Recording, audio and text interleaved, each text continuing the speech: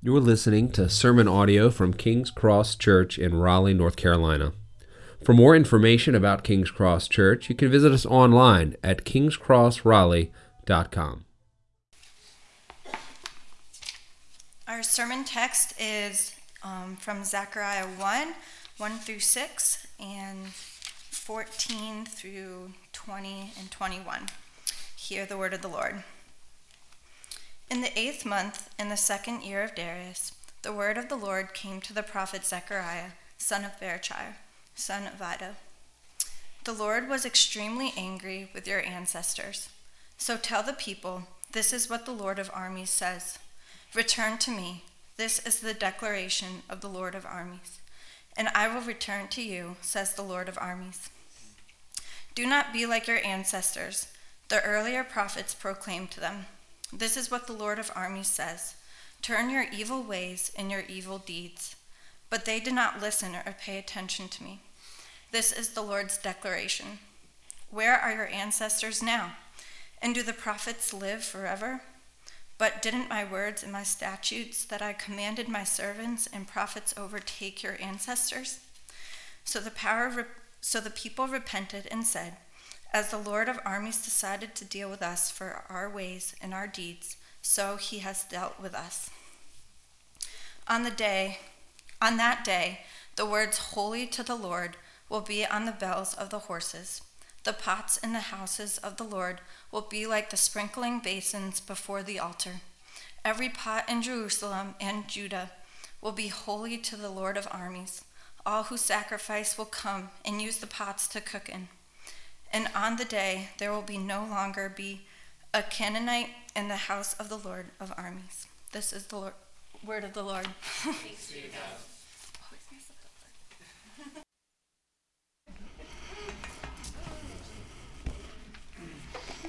Good morning.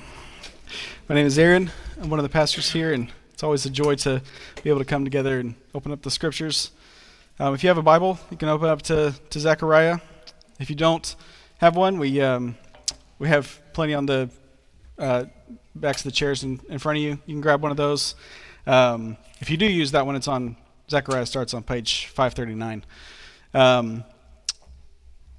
If you're visiting with us, we've been going through the minor prophets.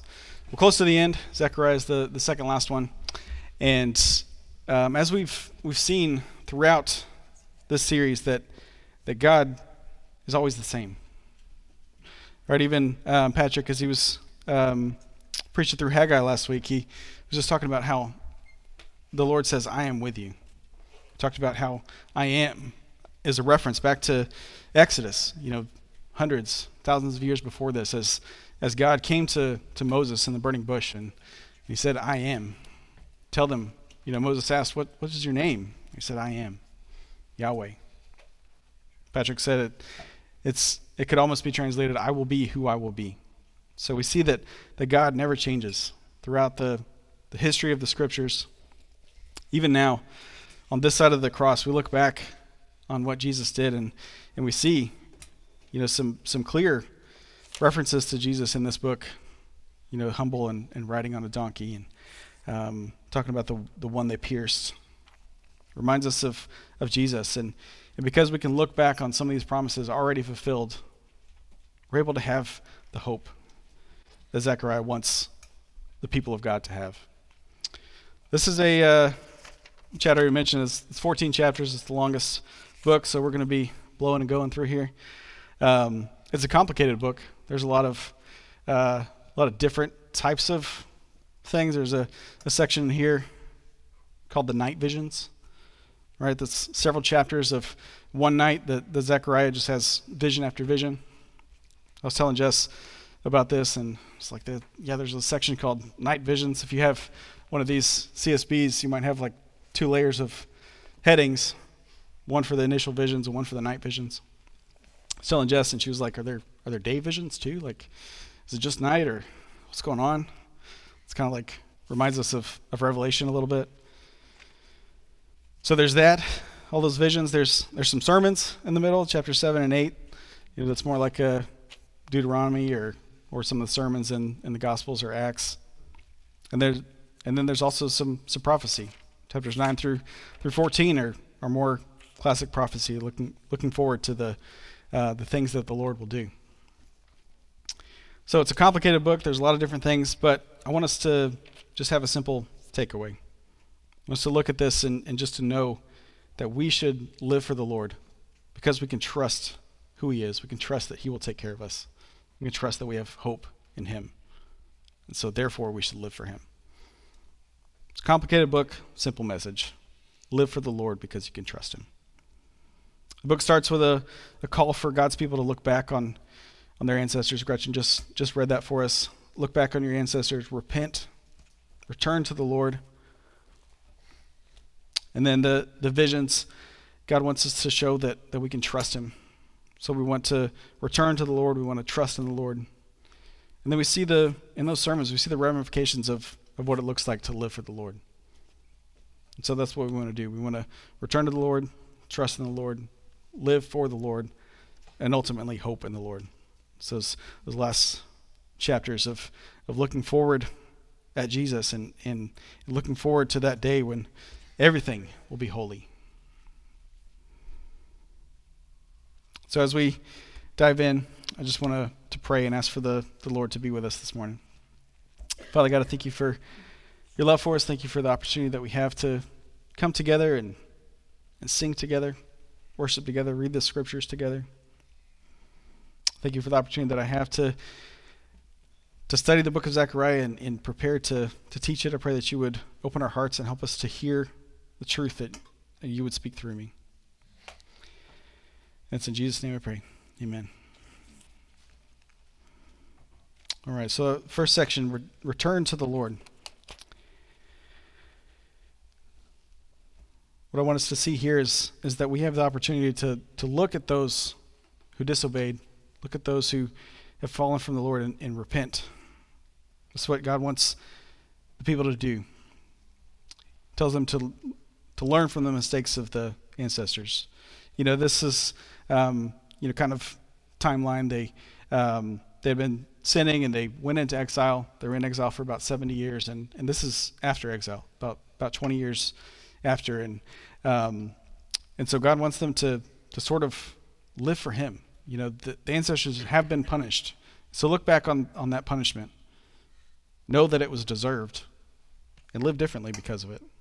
Verse 2 here in chapter 1, the Lord was extremely angry with their ancestors. I remember watching this documentary one time about kind of the archaeology of ancient Israel. It wasn't a Christian documentary, so they were kind of trying to skew things. And this lady was like, the Bible says that the Israelites followed Yahweh, followed the Lord, but ancient archaeology shows that they worshipped many gods. And I was like, have you read the Bible? Like, the Israelites are always worshiping other gods. Like, I'm not surprised at all that archaeology shows that Israelites worshipped other gods, because the Lord was extremely angry because they continually turned away from him, continually sinned. And so God wants them to return to him, to look back on what they had done and return to him. Verse 3 is just a beautiful verse. Tell the people, this is what the Lord of armies says. Return to me. This is the declaration of the Lord of armies. And I will return to you, says the Lord of armies. There's this powerful God, the Lord of armies, who says, return to me and I will return to you. When I was in seminary, I had a lot of academic reading, and so I picked, some fun reading. I read the Left Behind series.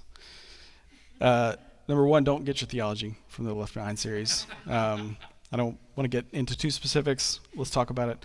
But one of the things I remember from reading that is these people would kind of encourage people to repent of their sins, and they would say that, like, you may not have a chance later, which is true. You may die, but they phrased it in such a way that it was like, you need to repent now, because if you repent later, maybe the Lord won't listen to you. I was like, what? That's not how it is. God is rich in mercy and so willing for us to forgive us whenever we turn to him. You think of the prodigal son, that he demands his inheritance from his father, and he squanders it in reckless living, and he comes back, and his father is looking for him in the distance and runs to him and embraces him. That shows how God loves us. We can always return to him. We're never too deep in our sin to be able to turn away from it and turn to the Lord. Return to me, and I will return to you.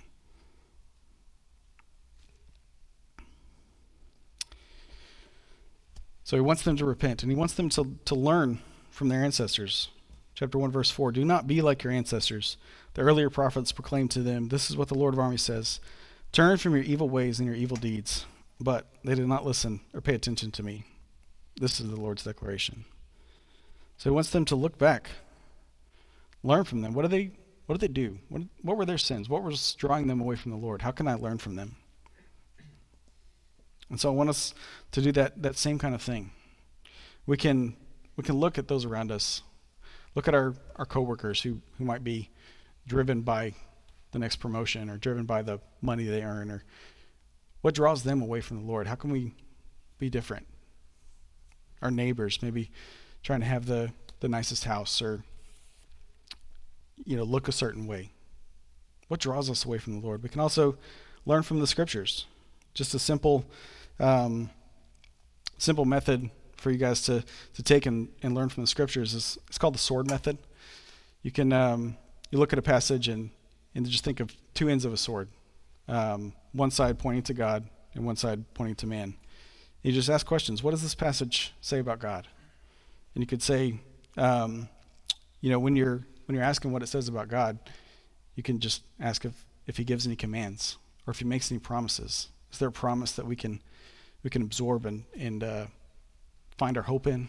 Or is there a command that we need to obey? We're thinking about men. What does this passage say about man? Are there any sins in this passage that we can learn from? Are there any examples that we can follow? Just a simple kind of think about those two directions as you read the scriptures. What can I learn about God from here? What can I learn about man? We can look at even Paul, he says that the Old Testament is written as an example for us. We can learn from the scriptures. Ultimately, we want to repent. So chapter 1, verse 6, the people repented and said, as the Lord of armies decided to deal with us for our ways and our deeds, so he has dealt with us. This is a great example for us to follow. Just the acceptance here. The people repented, and they said, as the Lord of armies has decided to deal with us, so he has dealt with us. God, I know that our way wasn't the right way. They're not pointing back at the ancestors as different. They said, as the Lord of armies has decided to deal with us. They're taking ownership, and they're accepting what the Lord has done. As he has decided to deal with us, so he has dealt with us. God's way is the way that we want to follow. We see a great example of true repentance in the story of Zacchaeus. He's a tax collector that has built wealth by taking money from his people. And he says, as he comes to Jesus, he says, if I have stolen anything from anybody else, I'll pay it back fourfold. The Jewish law, it says if you steal something, you pay back double. So if you steal $100 from somebody, you give them 200, 100 because you stole their 100, and then 100 as a punishment. Right? You give back double. And Zacchaeus doubles that. He says, if I stole $100 from somebody, I'm going to give them 400. True repentance.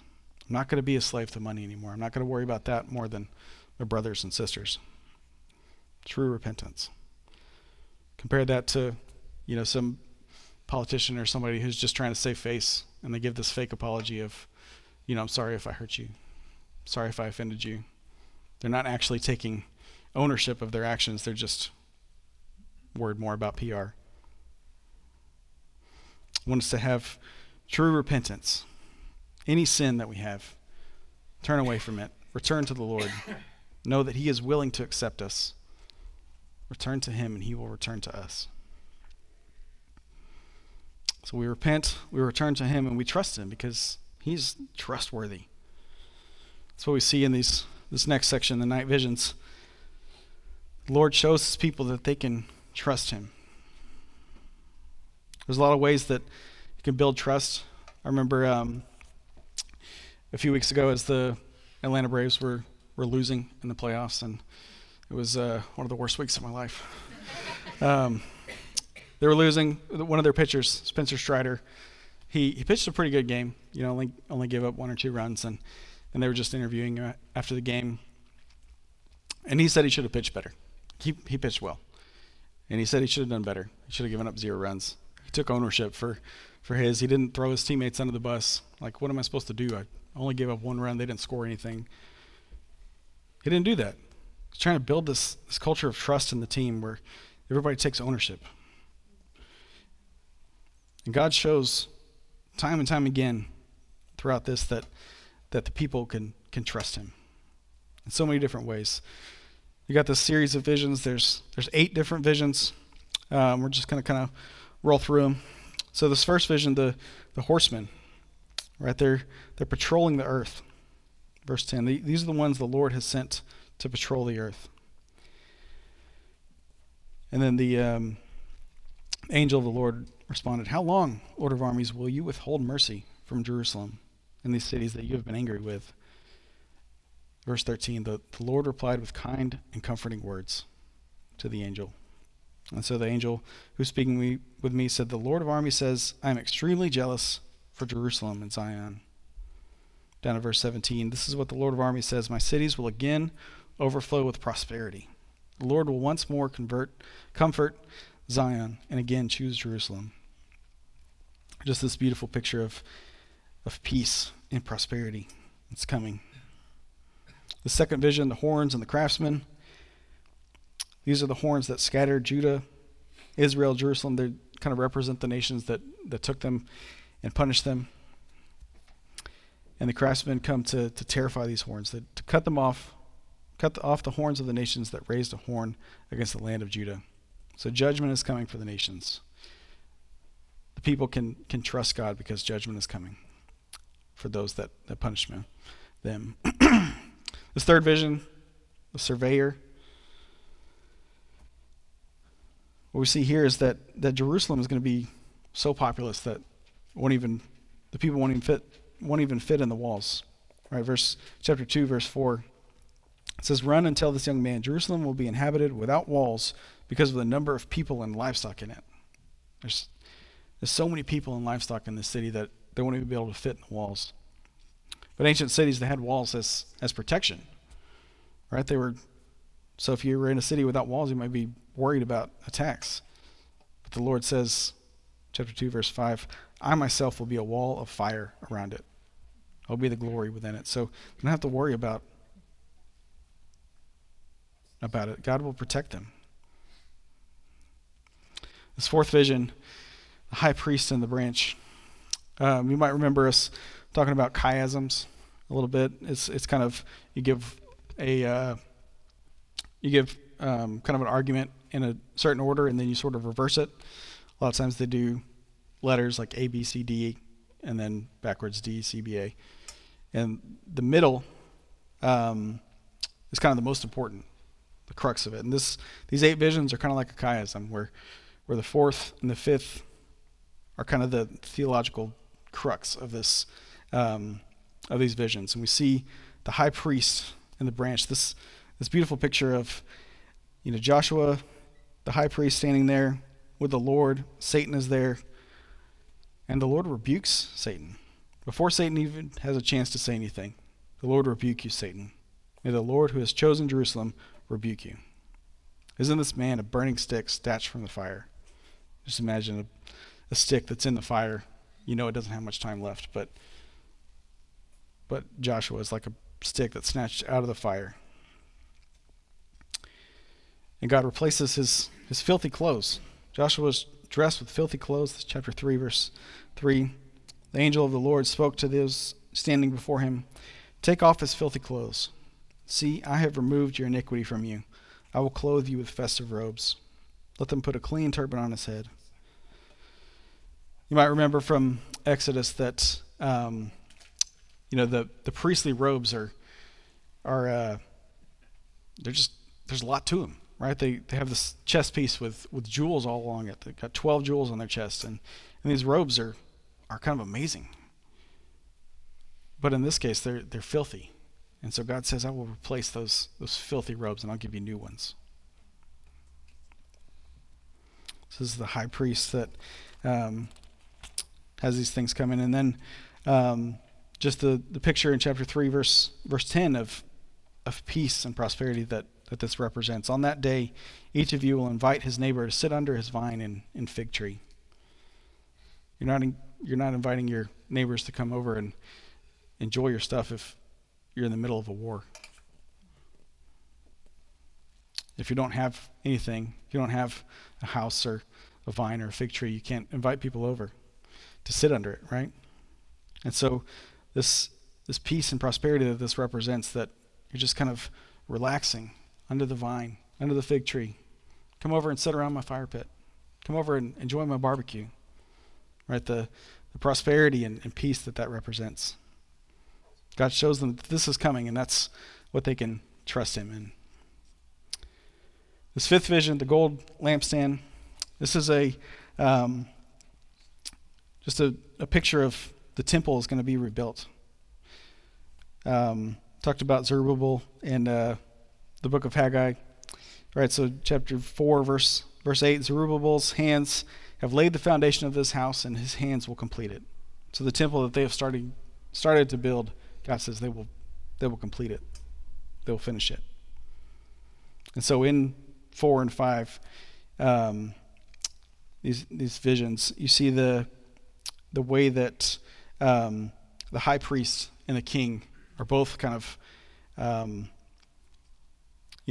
restored to all that they should be. The priest and the king, God is kind of restoring Israel in this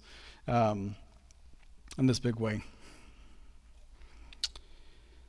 So the high priest is saved, the temple will be rebuilt, and then justice is coming. Iniquity leaves the land. So the sixth vision, the flying scroll, we see here that those who are thieves or liars, those who swear falsely, they will be punished. Up until now they hadn't been, but chapter 5, verse 7, this flying scroll will enter the house of the thief and the house of the one who swears falsely by my name. It will stay inside his house and destroy it, along with the timbers and stones. So justice is coming. And then the seventh vision, the woman in the basket, shows that iniquity is leaving the land. This is their iniquity, it says in chapter 5, verse 6. The lead cover was lifted. There was a woman sitting inside the basket. He said, "This is wickedness." And he shoved her down in the basket and pushed the weight over its opening. And then I looked up and saw two women approaching with the wind in their wings. Their wings were like those of a stork. They lifted up the basket between earth and sky, and so they take iniquity out of the land. So justice is coming. Sin is leaving. And in this eighth vision, the chariots shows that they're at peace again. The chariots are patrolling the earth, and it says, chapter 6, verse 8, "See, those going to the land of the north have pacified my spirit in the northern land." Northern land is where they were in exile, right? And so the army is leaving the land of God's people, and it's going to the nations, showing that that peace is there. And then this last half of chapter 6, the crowning of the branch. This is this beautiful picture where they're intermingling, kind of high priest and king, where it says, take silver and gold and make a crown and place it on the hand of Joshua the high priest. So there's the high priest, and he's got a crown. He's like the king, and it kind of points to Jesus as Jesus is our priest. He made a way for us to come to God as our priest. He's also our king, that we're able to know that he is on the throne, and he is the one whose name is exalted above every name. So all these visions, so many different things happening here, but we can see that we can trust the Lord. We can look at his promises and know that he will come through. So we repent, we turn to the Lord, we trust him, and then we live for him. So chapter 7 and 8, we see this Um, we see in these chapters that the way that we live our life in all areas of our life matters. That's what leads to true fulfillment. So chapter 7, verse 2, now the people of Bethel had sent Sherezer, Regem-Melech, and their men to plead for the Lord's favor, asking the priests who were at the house of the Lord of armies, should we mourn and fast in the 5th month, as we have done these many years? So while they were in exile, they kind of set up this fast, trying to receive the Lord's favor to get out of exile, right? And so they're saying, like, okay, now we're done with exile, so do we need to keep doing this fast, or should we just kind of move on? And the Lord says that, like, even when you were doing that fast, you weren't really doing it for me. Right, chapter 7, verse 5. Ask all the people of the land and the priests, when you fasted and lamented in the 5th and 7th month for these 70 years, did you really fast for me? When you eat and drink, don't you eat and drink simply for yourselves? Right, so they're not really getting credit for the fasting because they're doing it selfishly. They're not doing it for the Lord's sake. They're doing it for their sake. Their lives don't match up with how they should be living. Chapter 7, verse 9. These commands, the Lord of armies says this: make fair decisions. Show faithful love and compassion to one another. Do not oppress the widow or the fatherless, the resident alien or the poor. Do not plot evil in your hearts against one another. But they refused to pay attention. They turned a stubborn shoulder. They closed their ears so they couldn't hear. They made their hearts like a rock, so as to not obey the law or the word that the Lord of armies had sent by his Spirit. So they're asking about fasting, but their hearts are like rocks. They're hard. Their shoulders are stubborn. They close their ears so they can't hear. Their lives don't line up with what they should be. They're not truly following the Lord.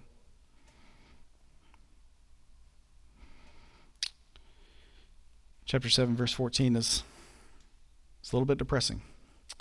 I scattered them with a windstorm over all the nations that had not known them, the land that was left desolate behind them, no one coming or going. They turned a pleasant land into a desolation. So they're asking about fasting, but God says, like, their hearts were far from me. I turned their land into desolation. That disobedience led to this desolation, destruction, right? But didn't stay that way. That's not the end.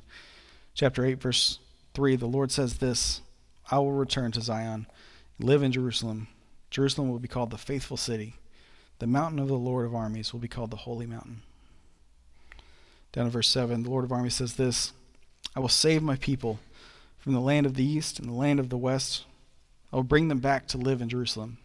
They will be my people, and I will be their faithful and righteous God. They will be my people, and I will be their faithful and righteous God. So that's what they have coming for them. They will be my people, and I will be their faithful and righteous God. And so God calls them to live accordingly. Down in verse 16 of chapter 8, these are the things you must do. Speak truth to one another. Make true and sound decisions within your city gates.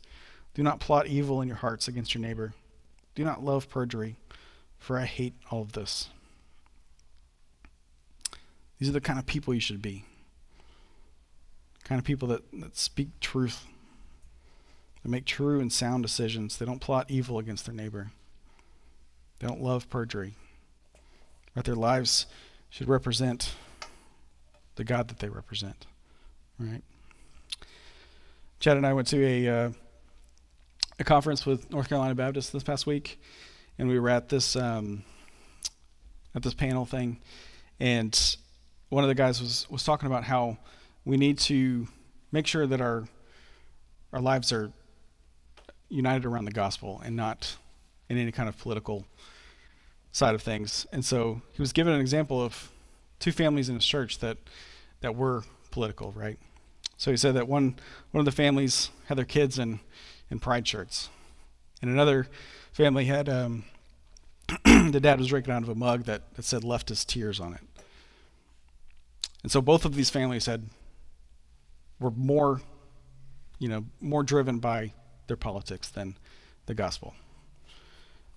Right? We don't want to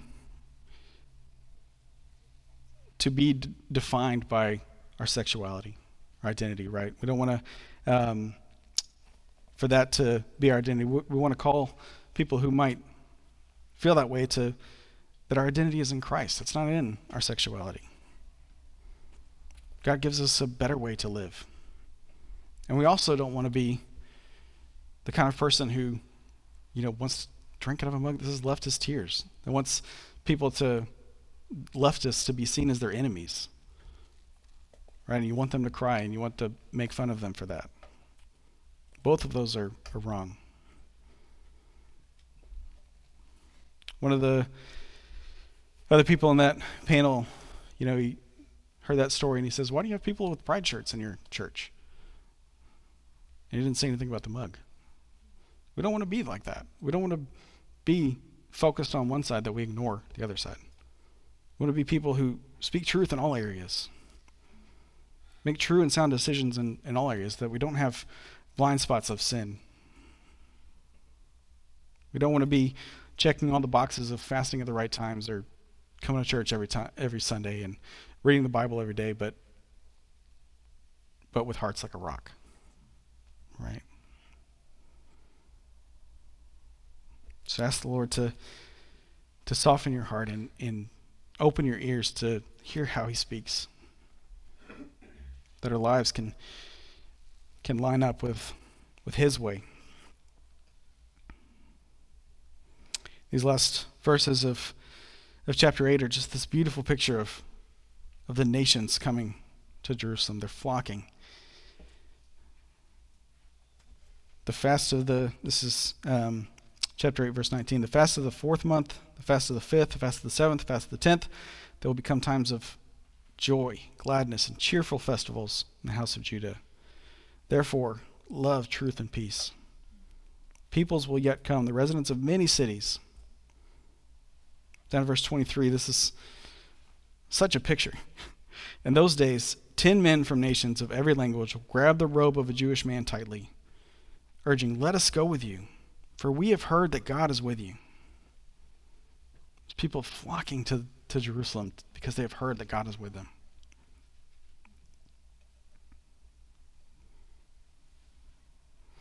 Those times of fasting become times of feasting, times of celebration.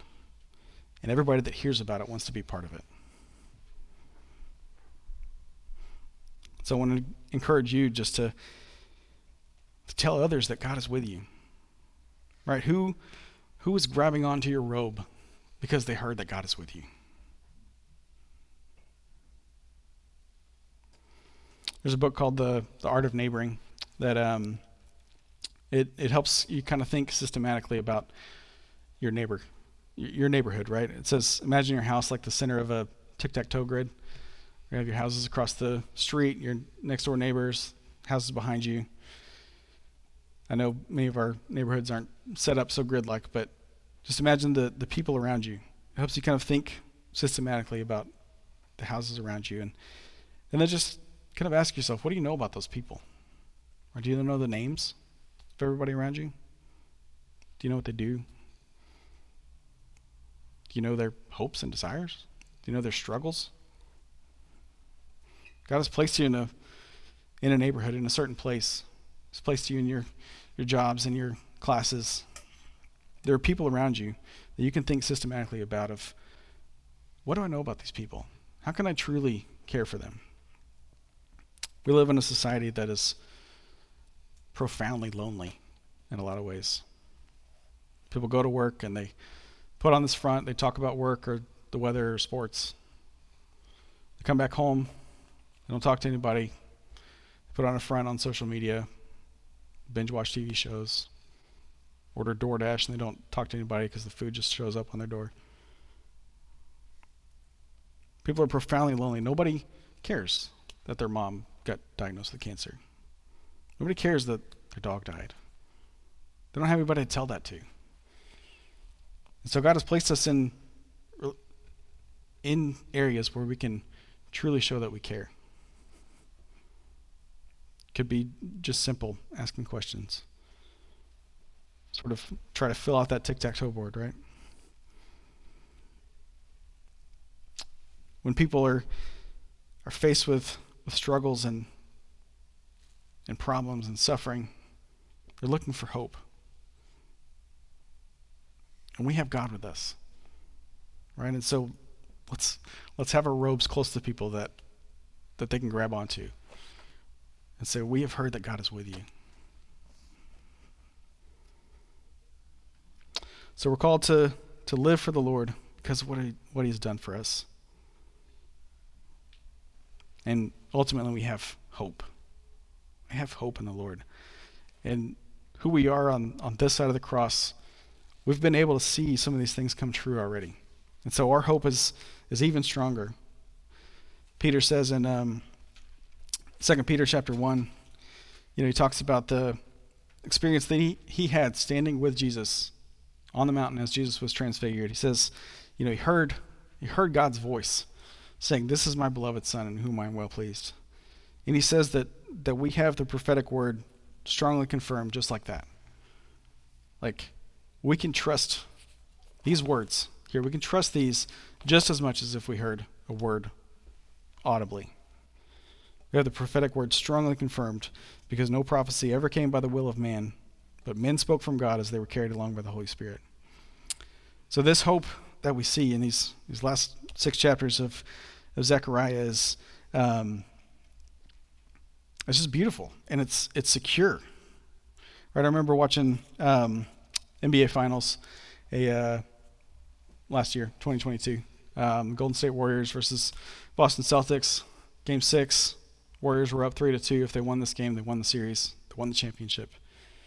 There's about a minute left. Warriors are up by 15. There's no way the Celtics are coming back. Their championship is secure, right? And so Steph Curry's got the ball and he's dribbling hard because he's pumped, and they're just kind of coasting to the finish because the championship is in their hands. It's secure, and we have our hope just that secure. We've been able to see some of these prophecies that Zechariah made. We've been able to see them come true in Jesus. You can kind of like skim through the headers of these sections, and you can just see the hope just dripping in this book. Judgment of Zion's enemies, the coming of Zion's king, the Lord restores his people, Judah's security, God's people cleansed, the Lord's triumph and reign. I was looking at another Bible I had at the house. The Lord will appear. The Lord will care for Judah. The Lord comes and reigns. God is working. He's judging enemies. He's reigning. He's restoring his people. He's caring for his people. We see in chapter 9, verse 9, Micah referenced it earlier, this picture of Jesus. If you know the Gospels, if you know the stories of Jesus, you read chapter 9, verse 9, and you're like, oh, I remember this. Rejoice greatly, daughter Zion. Shout in triumph, daughter Jerusalem. Look, your king is coming to you. He is righteous and victorious, humble and riding on a donkey, on a colt, the foal of a donkey. Like, I remember that story. Jesus, Palm Sunday, he came in, Hosanna to the highest. My kids know that story. I remember that. I know that this has come true. This was written hundreds of years before Jesus came, and Jesus came riding in on a donkey, and we know that.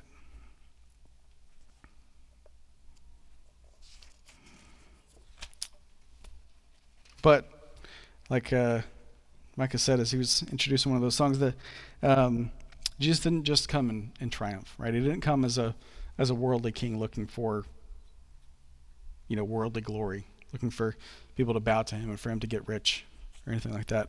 He came as a suffering king. So that's what we see in another promise, chapter 12, verse 10. And I will pour out a spirit of grace and prayer on the house of David, the residents of Jerusalem. They will look at me whom they pierced.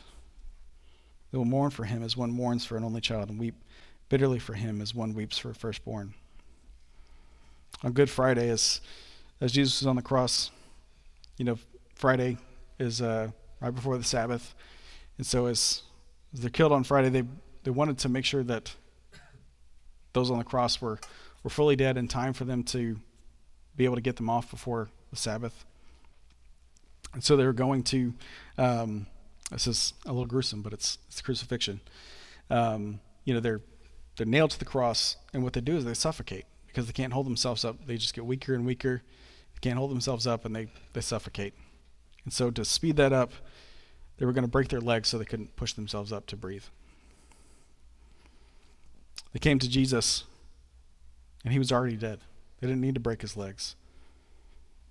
And just to double check, just to make sure, they pierced his side. Took a spear and put it in his side, and blood and water flowed. As John was telling that story, he said that piercing was this promise coming true. They will look on me whom they pierced. Jesus is on the cross, the one they pierced. It's coming through. We're able to look back at these prophecies, and we know that so much of this has come true. And that's the foundation for our hope. So much of it has already come true. So these last verses in chapter 14 that Gretchen read earlier, we can know that these will come true because we can trust the rest of this book. So these last couple of verses, on that day, the words holy to the Lord will be on the bells of the horses. The pots in the house of the Lord will be like sprinkling basins before the altar. Every pot in Jerusalem and in Judah will be holy to the Lord of armies. All who sacrifice will come and use the pots to cook in. On that day there will no longer be a Canaanite in the house of the Lord of armies. Everything here is holy. The bells of the horses, the pots and the pans, every single pot in all of Jerusalem and all of Judah is holy.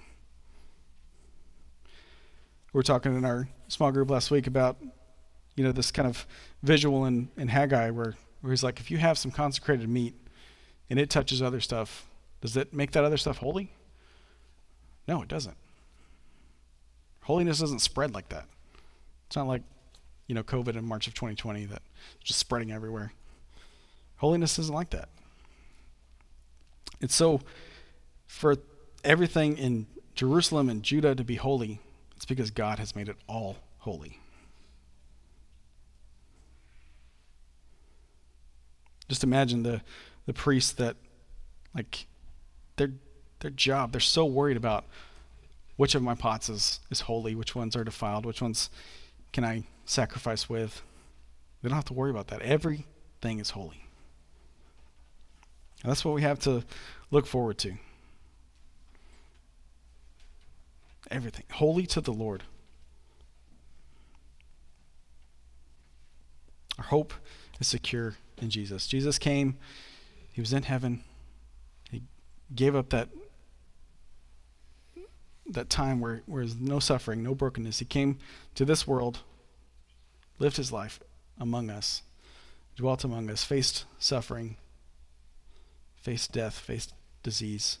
He never veered off his mission. He lived his whole life without sinning. And he made a way for us to be able to return to the Lord. The Lord will forgive us because he has punished our sins in Christ. So we can return to him, we can trust him, we can hope in him, and we should live for him. Let's pray. Father God, I thank you for your love for us. Thank you for the way that you speak to us.